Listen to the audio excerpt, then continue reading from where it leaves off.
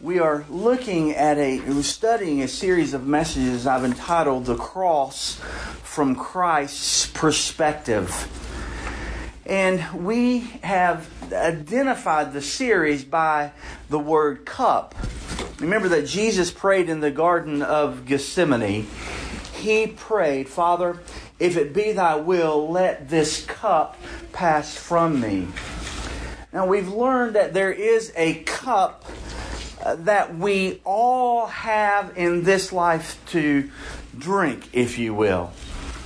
But Jesus' cup was unique and different from any other cup. In fact, when one of the disciples came to him and said, "Lord, grant that we can sit on your left hand and on your right." Two of his disciples came when you enter into your glory. He said, "Are you able to drink the cup that I am about to drink?" And they said, "We are able," but in reality, no one is able to drink that cup. Not because he didn't give permission, but because they don't have the ability or the capacity. Listen to this. Nor were they qualified to drink the cup that Christ drank. Now, the reason that's important is because the journey to the cross is a journey that only Christ can do. All of us, from the moment we were conceived, the Bible says that we were conceived in sin, and we, truthfully, are no different than they were in the days of Noah, when the thoughts were only continuously evil and wicked. Because of not only the fact that we were born into sin, not only because has our thought life been pervaded by sins, but the actions that we've engaged in would cause that as well. If this TV comes on one more time, y'all might see your pastor sin.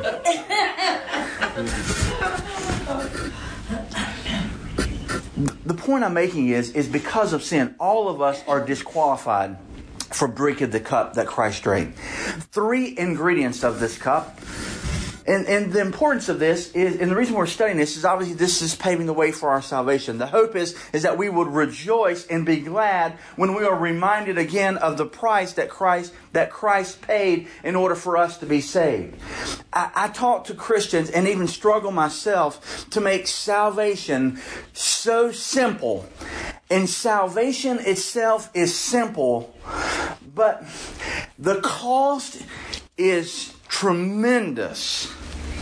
The cost is tremendous. And what Christ did on our behalf, I believe, ought to be something that is before us in such a way that we can do nothing but become overwhelmed with gratitude and overwhelmed with worship and adoration and praise and honor and glory. Worthy is the Lamb who was slain. And that seeing this fresh perspective of the cross and the price that He paid for me and for you, for us to come into the family of God, that it would lead us to overcome ourselves, if you will, would also allow us to not take sin so lightly, to not be so quick to say, "Well, I'm a sinner and everybody's a sinner. It's just the way it is."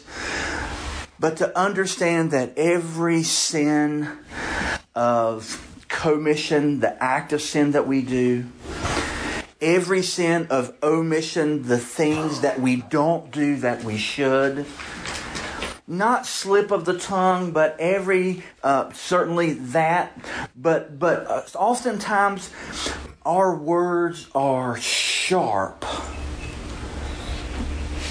We're not even aware of it.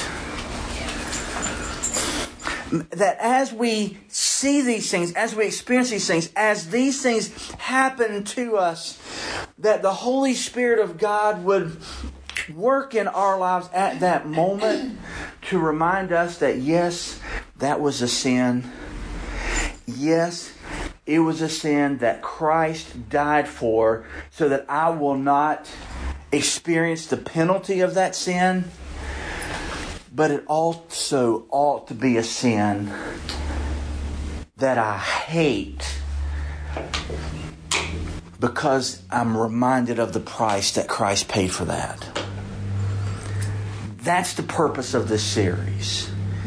So we've already seen that in order to even be qualified to be the Savior of the world, the first element of the cup was that He was subjected to the hour of the power of the darkness, that Satan and the demons and the forces of hell colluded upon the cross, and that they unleashed and unloaded everything that they could possibly bring, not in any way for Christ to earn our salvation. Our salvation is not paid for by enduring the wrath of Satan.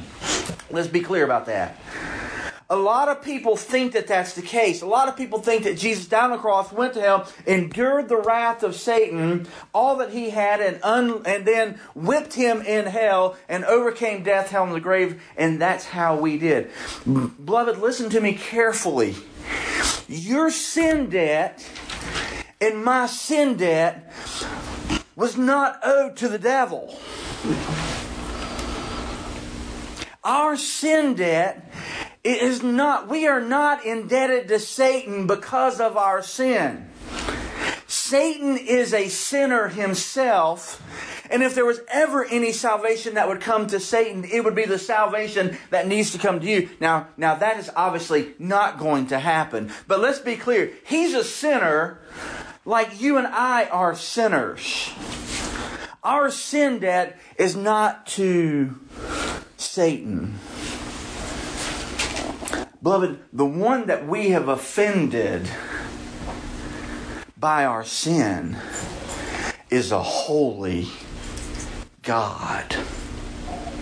The Father is the one that we are indebted to because of our sin. The Father is the one who ultimately separates us from Him in a place called hell because of our sin. Our sin debt, the price of our sin that is owed to a holy and righteous God, and honestly can never be paid even throughout an eternity of hell. The eternity of hell is never enough to even pay for one sin. So when Satan and demons came, the purpose of Satan and demons coming was to disqualify Christ from being the Savior of the world. If they could get Him to sin, if they could get Him to come down from the cross, if they could get Him to not drink the complete cup that Christ had to drink in order for us to be saved, and we're understanding more and more about what that cup is, then we would not have a Savior, and we still would be waiting for a Savior to come. Christ had to be sinless to be the sacrifice for our sin. Make sense? So when we are talking about what Satan and the demons did, yes, they did to Jesus on the cross. Yes, there were two others. Yes, He endured there in the center, crucified between two thieves, what the other two did not, which is the reason why the Bible says in the book of Isaiah, chapter 52, the Bible says that He was marred beyond human recognition. I want us to turn to Isaiah chapter 52, and we're gonna start here, and we're gonna come back to here. We've got to look at some other verses. We've seen this verse before, but Isaiah chapter 52, verse 14, just as many were astonished at you, my people, so His appearance was marred more than any man.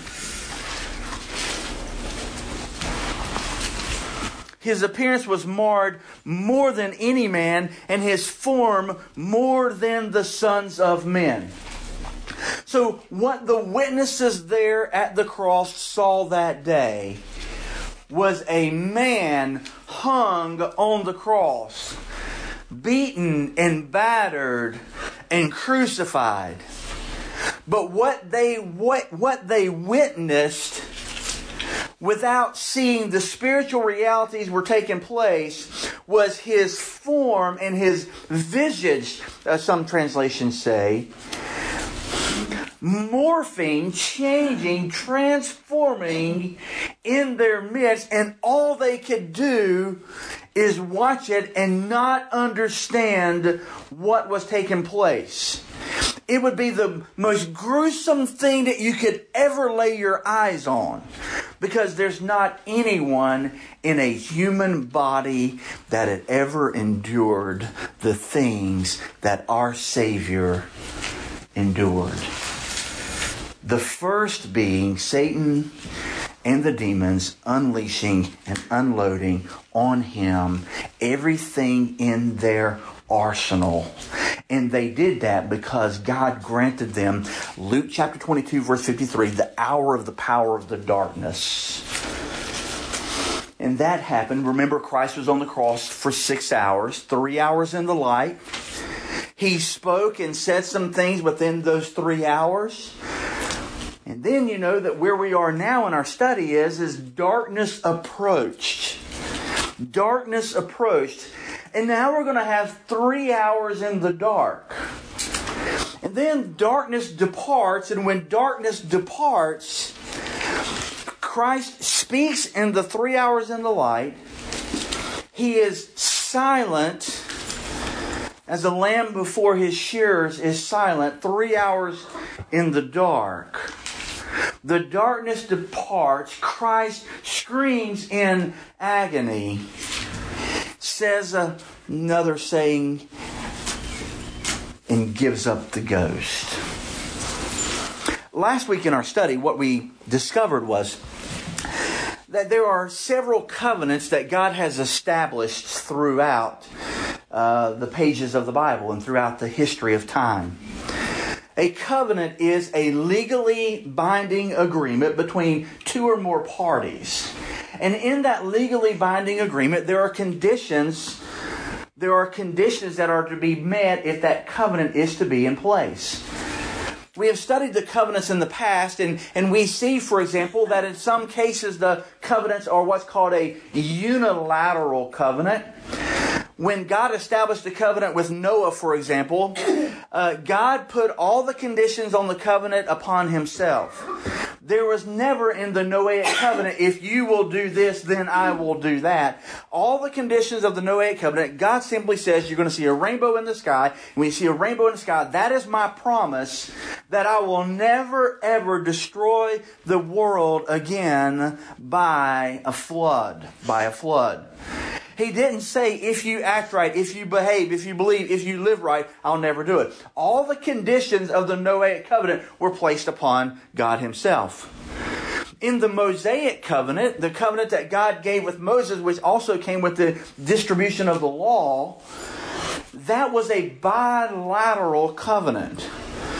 Now think about it this way. If you ride a unicycle, you ride a bicycle with one wheel. Una means one. Unicycle is a one-wheeled cycle.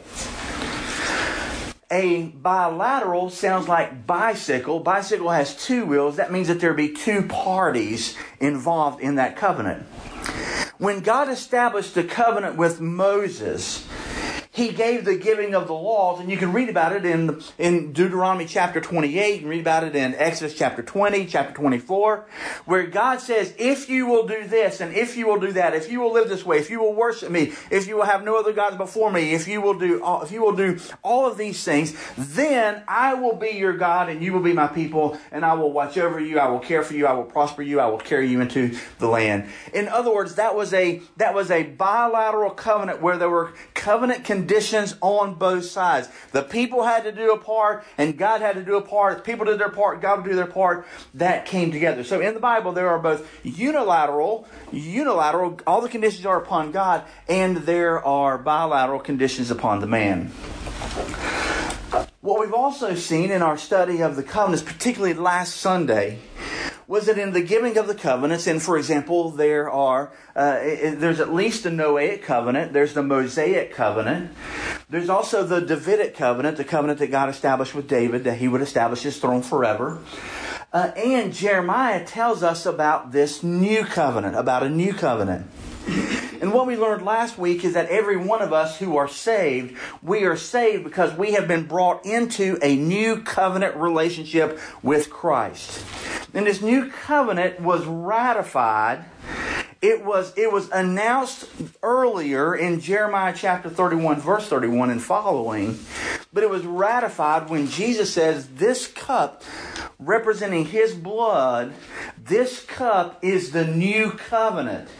And what Jesus was saying is that when He shed His blood on the cross, He was ratifying the new covenant, initiating, if you will, not announcing, but bringing into reality the new covenant upon which every person who is going to be saved, be in the family of God, would have their sins forgiven, have all the blessings and benefits of being in a right relationship with God, will come through a new covenant relationship with Christ that was initiated. We remember it through the Lord's Supper in partaking of the cup. What we saw last week is that in a couple of the covenants in the Old Testament, there was a presence of darkness that was there. And God spoke out of the darkness. Now let's be clear. God is light, and in Him is no darkness at all. At the same time, as the sun was going down, God came down in Genesis chapter 15, and in the ratifying of the Abrahamic covenant, the Bible says that great darkness came down, and a smoking pot lantern signifying the presence of God passed through the carcasses of the animals that were killed and divided. Abram was asleep at the time because it was a unilateral covenant. God and Abraham didn't hold hands and walk through the carcasses with the conditions of the covenant being on both. Abram fell asleep, saw the presence of God walk through all the conditions of the Abrahamic covenant, that He would bless him and multiply, and that all the families of the earth would be blessed through the Abrahamic covenant. All the conditions were on God, not on Abraham. God was going to do this through Abraham. But the presence of God in ratifying that covenant was not a bright light too glorious that would have consumed Abram and anyone else who would have been near, but was the presence of God enshrouded. I use the word enshrouded, right? Covered in darkness. Now I know we've defined darkness as the absence of light, but God can also gather light and hide Himself in light.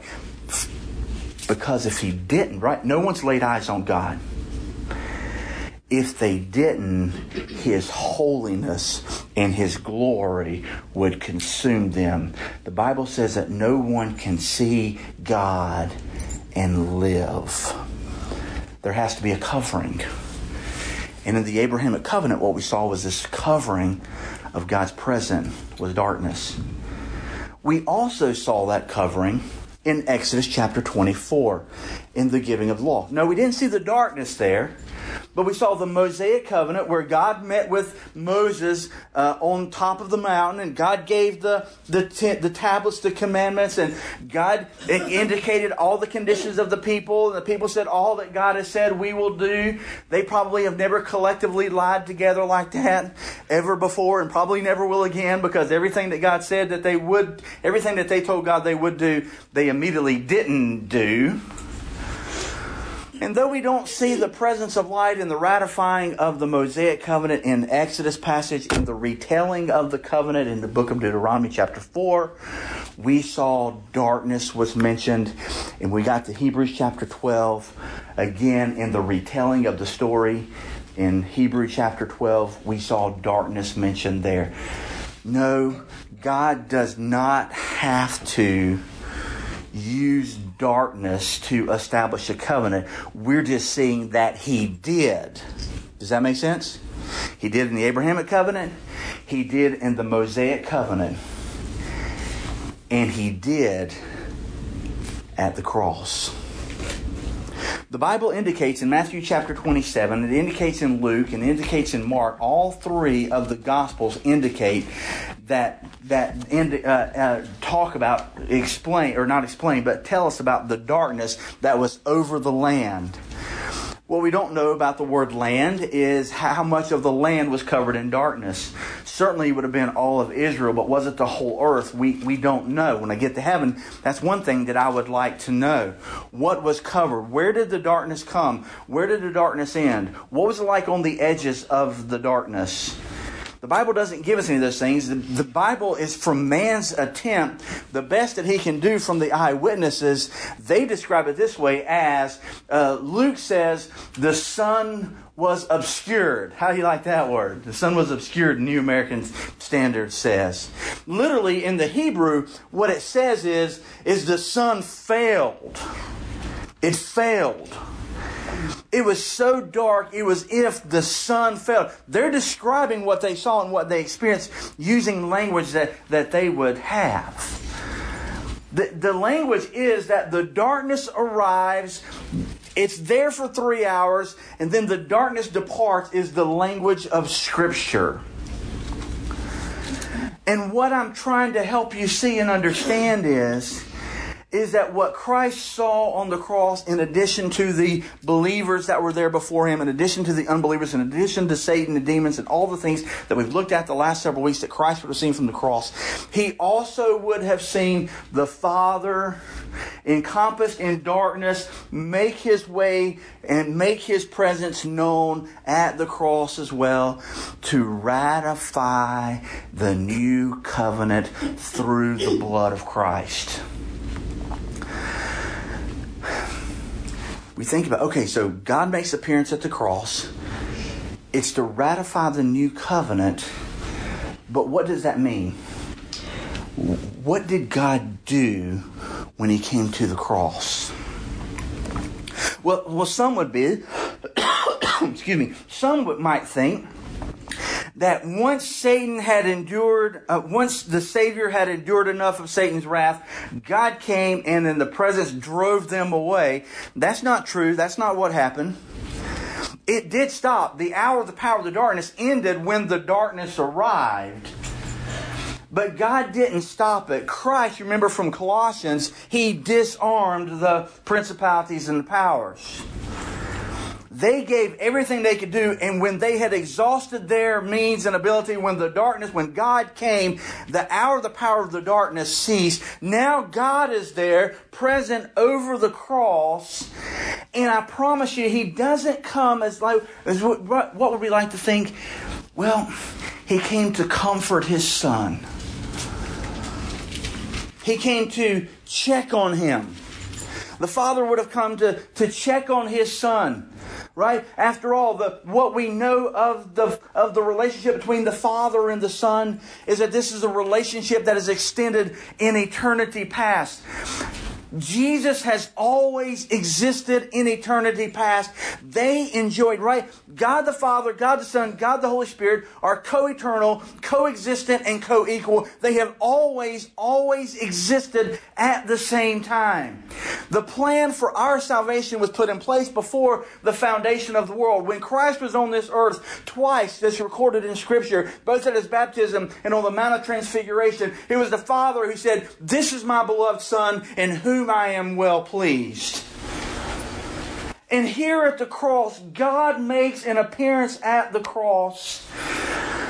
And though we can't turn exactly to see the details of what happened, We can study the evidence of Scripture to know what happened and see exactly what took place when the Father met His Son at the cross. And the way we do that is we look at what's called the investigative evidences. In other words, the Gospels record that darkness was there and darkness departed. We have to study the rest of the pages of Scripture to understand what happened. God came. Why did it happen? And how does it benefit us? And that's what we look at today. So with that in mind, I want you to, we're answering the question, what did the Father do when He met His Son at the cross? That's the question that we're going to answer today. So I want you, with that in mind, I want you to turn with me to the book of Romans chapter 1. And we're going to have to turn to a couple of pages of Scripture, but I think it'll make sense as we walk through.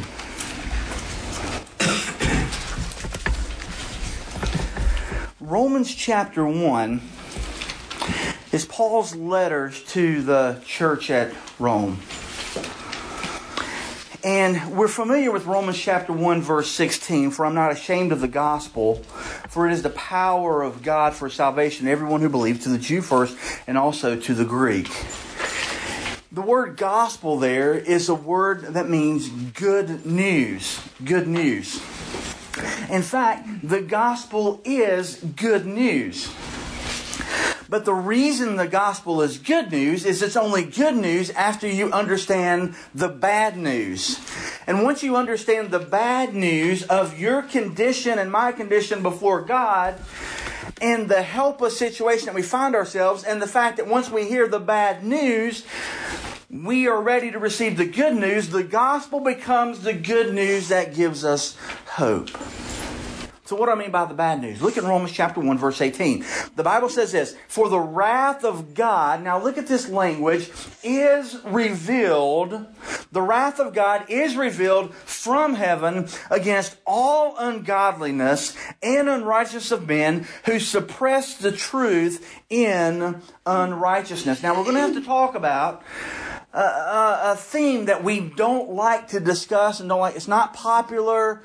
Most of your modern contemporary churches and the pragmatism of their preaching will never deal with the wrath of God. But we need to understand, biblically speaking, the wrath of God is a real thing. Now, God is slow to anger, and God is gracious and kind. His loving kindness exceeds any person's loving kindness. But we also must understand that God is a holy God. Yes, He's a loving God, but He's also a just God, and He must punish sin. He must punish sin.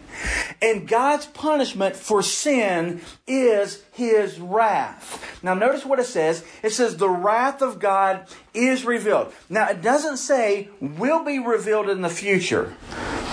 This is a present condition that's happening now. Now I didn't know this whenever I was lost. No one ever told me. Perhaps I heard it. Perhaps some of the old-fashioned preachers, they would say it a whole lot, and people might hear it and remember it, but not exactly understand it. But what I didn't know when I was lost is that the wrath of God was resting on me. Now, not the full wrath of God, because God is patient and God is kind. But the wrath of God is revealed from heaven. Well, what's the standard upon which the wrath of God rests? What is the standard? What is God's standard? Notice this, mark your Bible, is revealed from heaven against all ungodliness. Against all unrighteousness of men. That's the standard. God is perfect, and God expects perfection.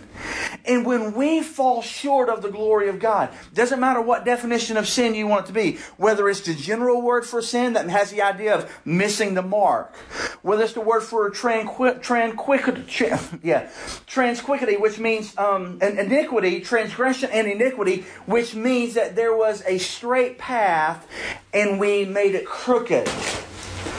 All right? Whether we transgress the ways of God, which means go cross against the ways of God, sin by iniquity, which is the crooked way instead of the straight way, or the general word for sin, all of us have sinned, and the wrath of God is revealed. Notice it's not against sin, it is against sinners. So when you have this little cliche that says God loves the sinner but hates the sin, it's not the sin that God judges, it's the sinner that God judges. And therefore, you need to be careful in separating the sin from the sinner, because God doesn't make that distinction. When a person is under the wrath of God, they are separated from God throughout all of eternity in a place God called hell. God doesn't separate the sin and put them in a nice little bundle and cast the sin into hell.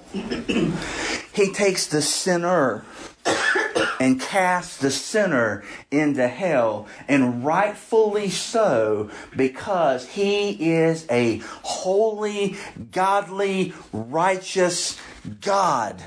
Holy, godly, righteous judge who must punish sin. And the punishment of sin against this God is His wrath. Now, look over with me in John chapter 3. I understand that John chapter 3 is a fantastic chapter in the Bible, and we all love John chapter 3 verse 16. John 3:16, we have this verse memorized. For God so loved the world, John 3:16, that He gave His only begotten Son, that whoever believes in Him shall not perish, but have eternal life. But we also need to know John 3:17. For God did not send His Son into the world to judge the world. Why not? But that the world might be saved through Him, because verse 18, he who believes in Him is not judged, but he who does not believe has been judged or condemned already. So a person who is not saved, who does not believe on Christ, listen, the Bible clearly says that they are judged already, condemned already. Now what does that mean? Go down to verse 36. John chapter 3, verse 36. He who believes in the Son has eternal life. Aren't you glad for that? But now think about this. He who does not obey the Son will not see life. But now look at this, and look at this language carefully.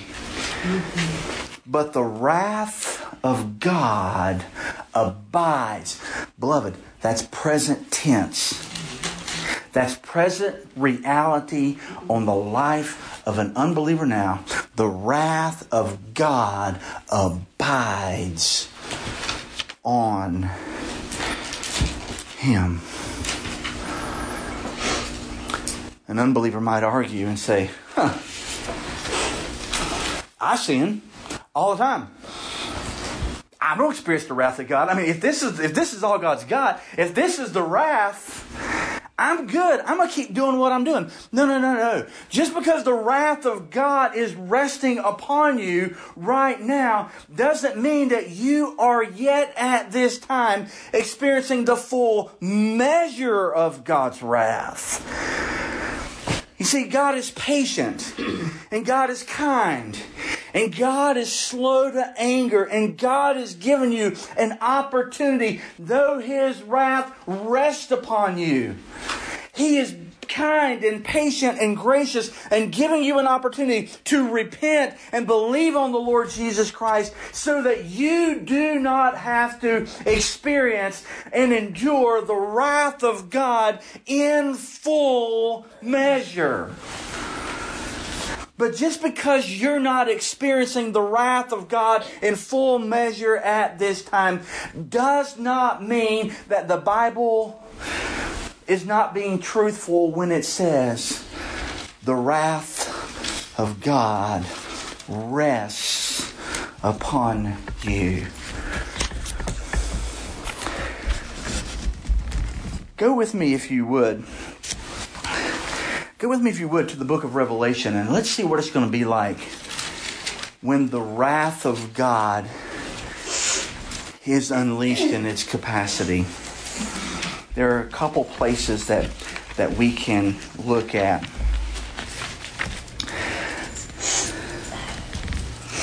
Look with me in Revelation chapter 6, and we are going to get back to the study of Revelation. We've got some other things we've got to do first.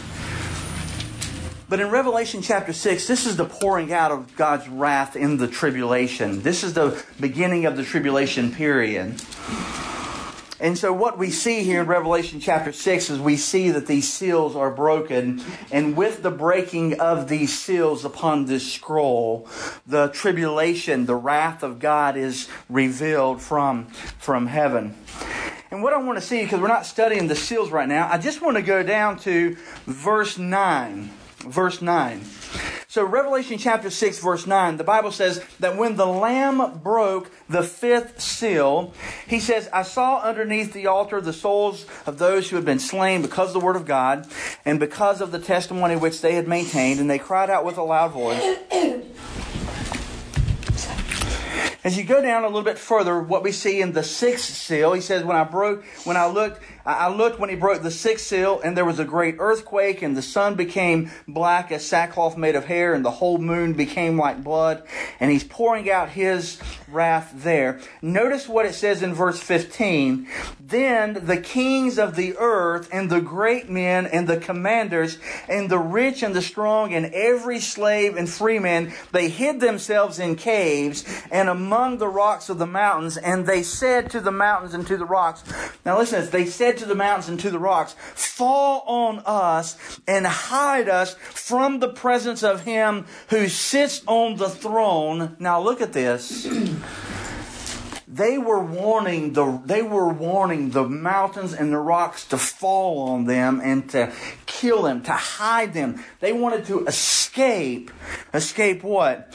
They wanted to escape from the presence of him who sits on the throne and from the wrath of the Lamb. For the great day of their wrath has come.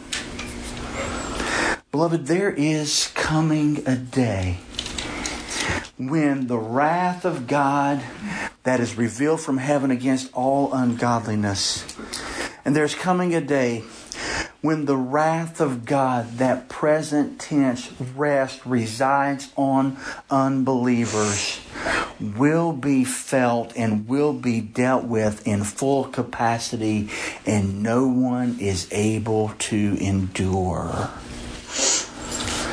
They would give anything in that moment to hide themselves from the wrath of God. Go over to Revelation chapter 14, if you would.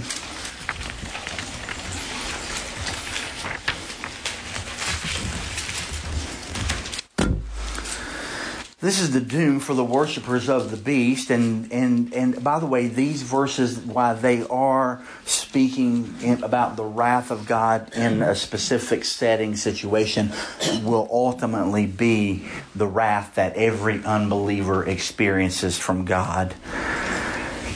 Revelation chapter 14, verse 9, then another angel, a third one, followed them, saying with a loud voice, if anyone worships the beast in his image and receives a mark on his forehead or on his hand. Now look at this, verse 10. And here's what I mean by the measure of God's wrath. He will also drink of the wine of the wrath of God. Now look at this, which is mixed in full strength in the cup of his anger.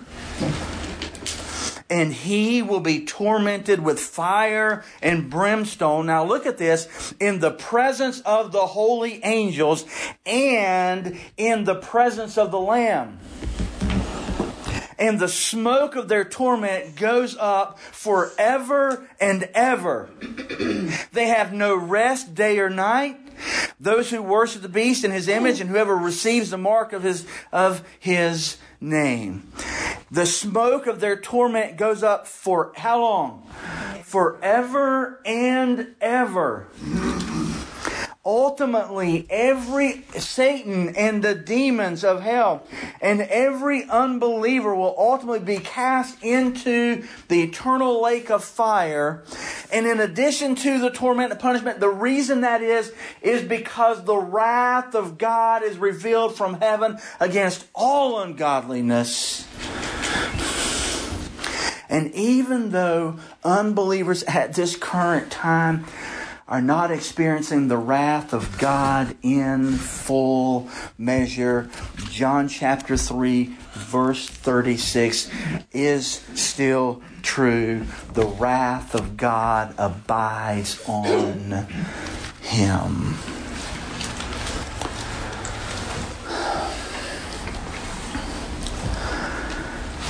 So every person who is an unbeliever, because of their sin, the wrath of God is what's coming.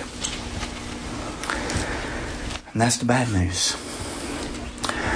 But I want to pause for just a moment, because I think that sometimes, I don't think we understand this as lost people, number one. And I think sometimes as saved people, we want to move on from it too quickly. And I think, therefore, one of the reasons that people struggle with their salvation, it could be that they're not saved. But it also could be because they don't truly understand the extent to which Christ went in order to purchase their salvation and to provide their pardon and to forgive them of their sin. Every person from the moment they were conceived, David said, I was conceived in sin. The wrath of God is revealed from heaven against all ungodliness. The wrath of God abides on them. And I want you to understand that that was true of you before the good news of the gospel came to you. And so what I want us to do is I don't want us to quickly look at the escape from the wrath of God. I want us to just briefly, as much as we can in this moment, feel the burden, the weight of our sin, of our brokenness. I want us to think about the sin in our life. Listen, you sin daily, and so do I. You have a sharp tongue. You have actions that are not pleasing to God. You have attitudes that are not godly and righteous and holy. You, like me, would be embarrassed and ashamed if the things that we were thinking and the things that we were doing were put on public display for all of us to see. Every one of us would be embarrassed and ashamed if that were the case today on the sin that we've committed, probably already today. I want us to understand and just think that all these sins, listen, sins that we do, and we don't even think they're sins. Until later on, God convicts us. Why did I say that? Why did I do that? Why? We don't even take time. But listen, those things that we do when the Holy Spirit convicts us of those things are all worthy and deserving of the wrath of God. My prayer for us as a church is that you and I would understand that every sin that we've ever committed, past, present, and future, the wrath of God had to be poured out on that sin. God's wrath is you are not immune to God's wrath. Your pet sins are not immune to God's wrath. The sin that you inherited from your parents or your grandparents that runs through your family, and this is just the way that you are because you've always been that way. Or the sin that you rationalize and trivialize and justify because you just think that it's just the way that I am and all of us are sinners. Listen, the wrath of God is revealed from heaven against all ungodliness and all unrighteousness. The wrath of God had to be paid for each and every one of those sins. And beloved, I want you and I to come to the place that we hate our sin. We don't want it to be part of our life. We don't want it. Yes, we're going to do it. We will never be perfect this side of heaven. But may we do it remorsefully. And may we do it confessing it. And may we live our lives humbly before God, understanding that the wrath of God is what we deserve because of that sin. And there will be people, the vast majority of people, listen, great is the way that leads to destruction. The vast majority of people on this world will spend eternity in hell, enduring the wrath of God forever and ever and ever.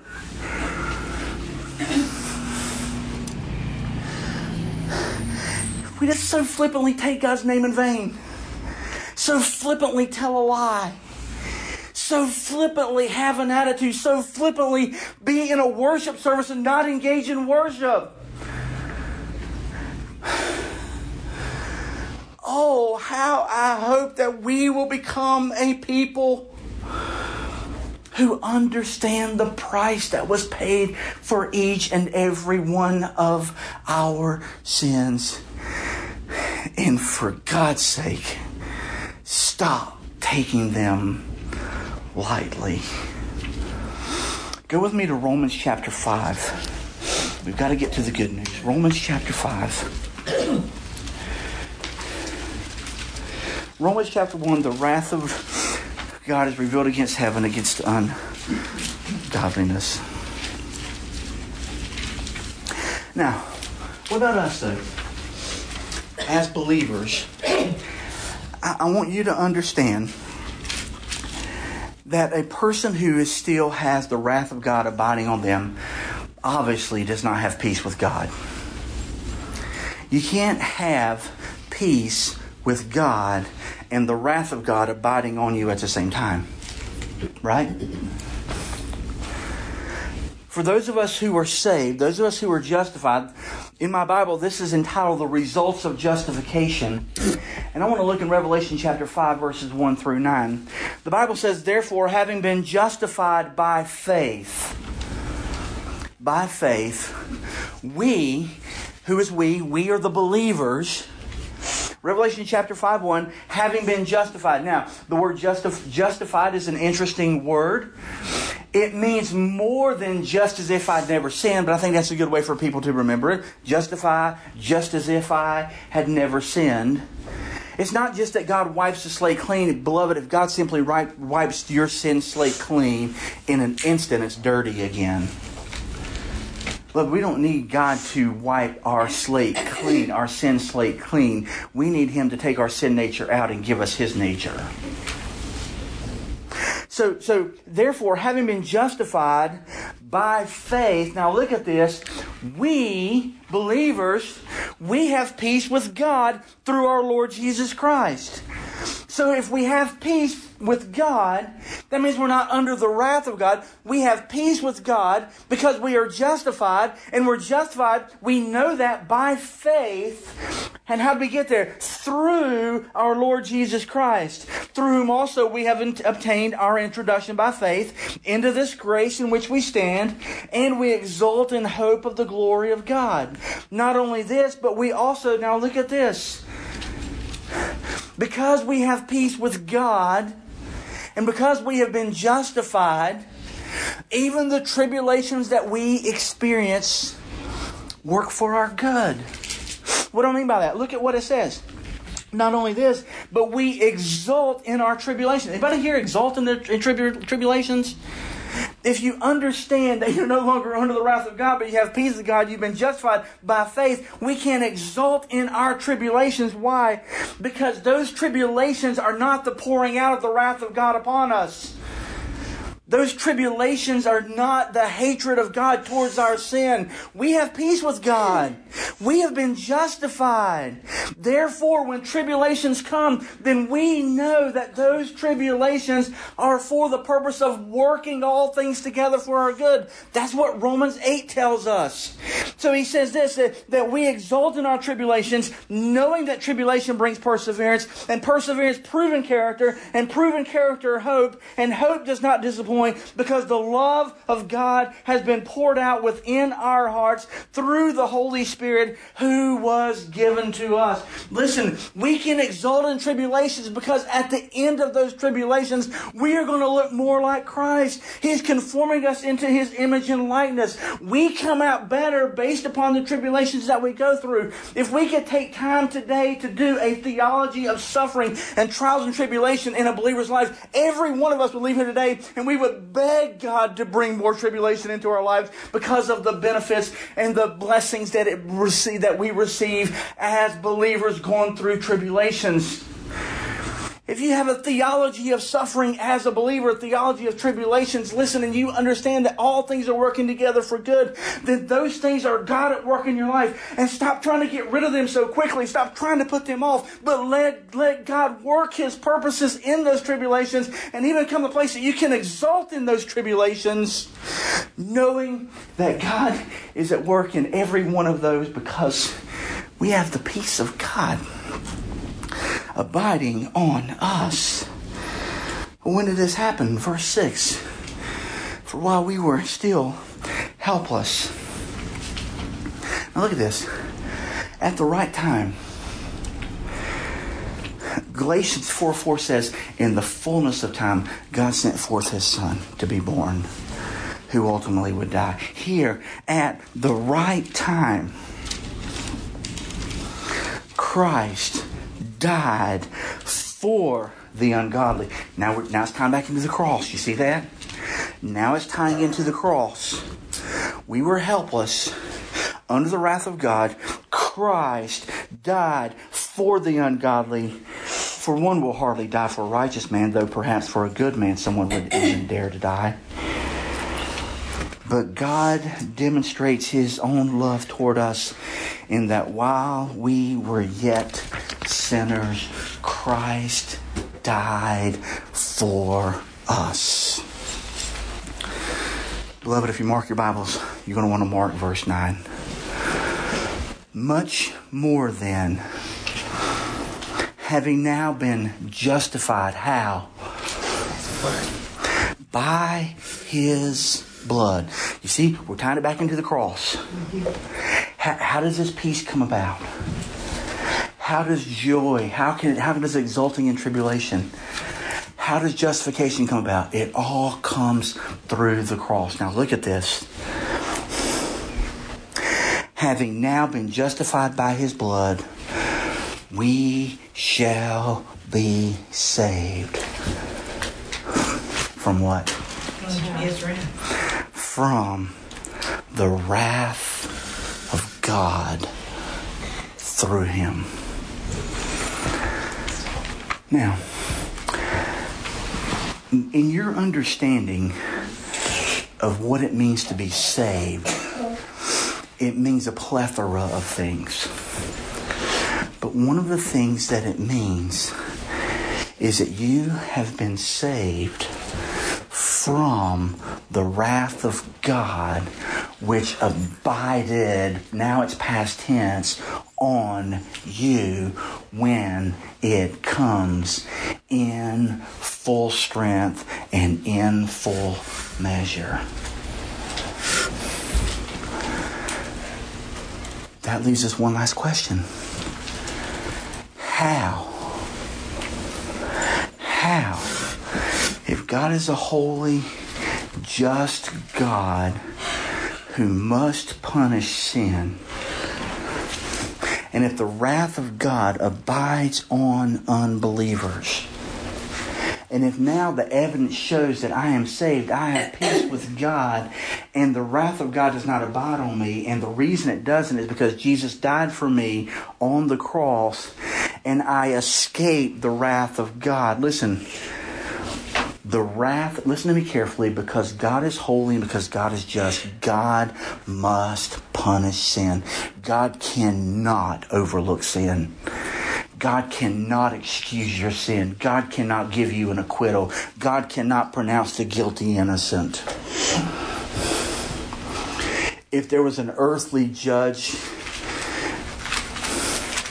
that you, as a victim, stood before your accusers and the judge looked at them knowing the wrong that they have done, and if the judge simply says you are free, you would not say that judge was just. You would say that judge was unjust. Beloved, God cannot just escape. God cannot just let you escape from your sin. The wrath of God must come in full measure. As an unbeliever, the wrath of God rests upon you. But when God came to the cross, He didn't come to comfort His Son. He didn't come to check on Him. He didn't come to shoo away the devil and the demons. There on the cross, oblivious to the physical realities of the people who were there and watching, but not to the demons and Satan and the angels who were there, the spiritual realities that were observing. When the Father came to the cross in a way that you and I can never understand. And because this happened, we will never have to experience it. The wrath of God was poured out on His Son on the cross on our behalf. Go with me to Isaiah 53. Isaiah 53. Who has believed our message? 53:1 says. And to whom has the arm of the Lord been revealed? I'm just going to read this. We're going to get down to it, but just listen to this as you're finding it there in your Bible. For He grew up before Him like a tender shoot and like a root out of a parched ground. He has no stately form or majesty that we should look upon Him, nor appearance that we should be attracted to Him. He was despised and forsaken of men, a man of sorrows, acquainted with grief, and one from whom men hide their face. He was despised, and we did not esteem Him. Surely our griefs He Himself bore, and our sorrows He carried. Yet we ourselves esteemed Him stricken, smitten of God, and afflicted. He was pierced through for our transgressions. He was crushed for our iniquities. The chastening of our well-being fell upon Him, and by His scourging we are healed. All we like sheep go astray. Each of us has turned to his own way. But the Lord has called the iniquity of us all. Did you see that? Verse 6, the Lord has called the iniquity of us all to fall on Him. He was oppressed and was not afflicted, yet He did not open His mouth. Like a lamb that is led to the slaughter, and like a sheep that is silent before its shearers, so He did not open His mouth. By oppression and judgment He was taken away, and as for His generation, who considered that He was cut off out of the land of the living? For the transgression of my people, to whom the stroke was due. His grave was assigned with wicked men, yet He was with a rich man in his death, because He had done, let's look at this, He had done no violence, nor was there any deceit in his mouth. And something that I will never understand, and something you will never understand, and we will never ever be able to grasp. We can only, by faith, believe. Verse 10, the Lord was pleased to crush him. The Lord was pleased to crush him, putting him to grief. If he would render himself as a guilt offering, he will see his offspring. He will prolong his days, and the good pleasure of the Lord will prosper in his hand.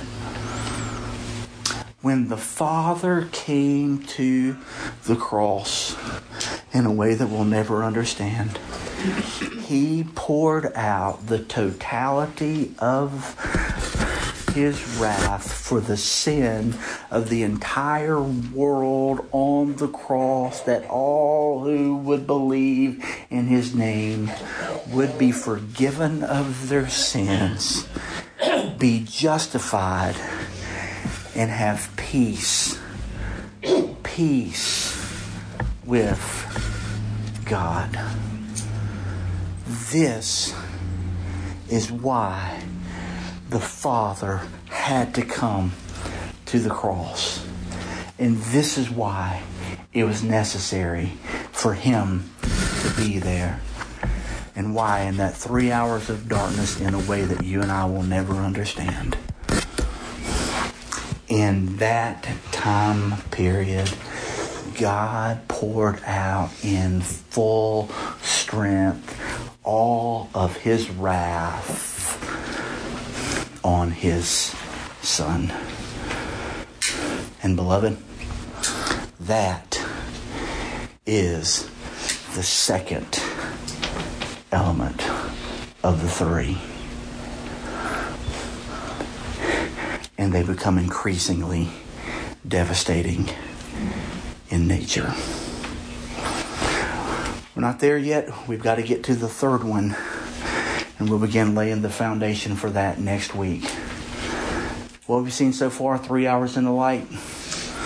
Satan and his demons come. 3 hours in the dark. The Father comes. We're going to sing a couple of songs. And I want you to focus now, with this understanding in mind, I want us to focus now and understand when it says the wrath of God was satisfied. I want you to think about, how was that wrath satisfied? Let's stand and sing.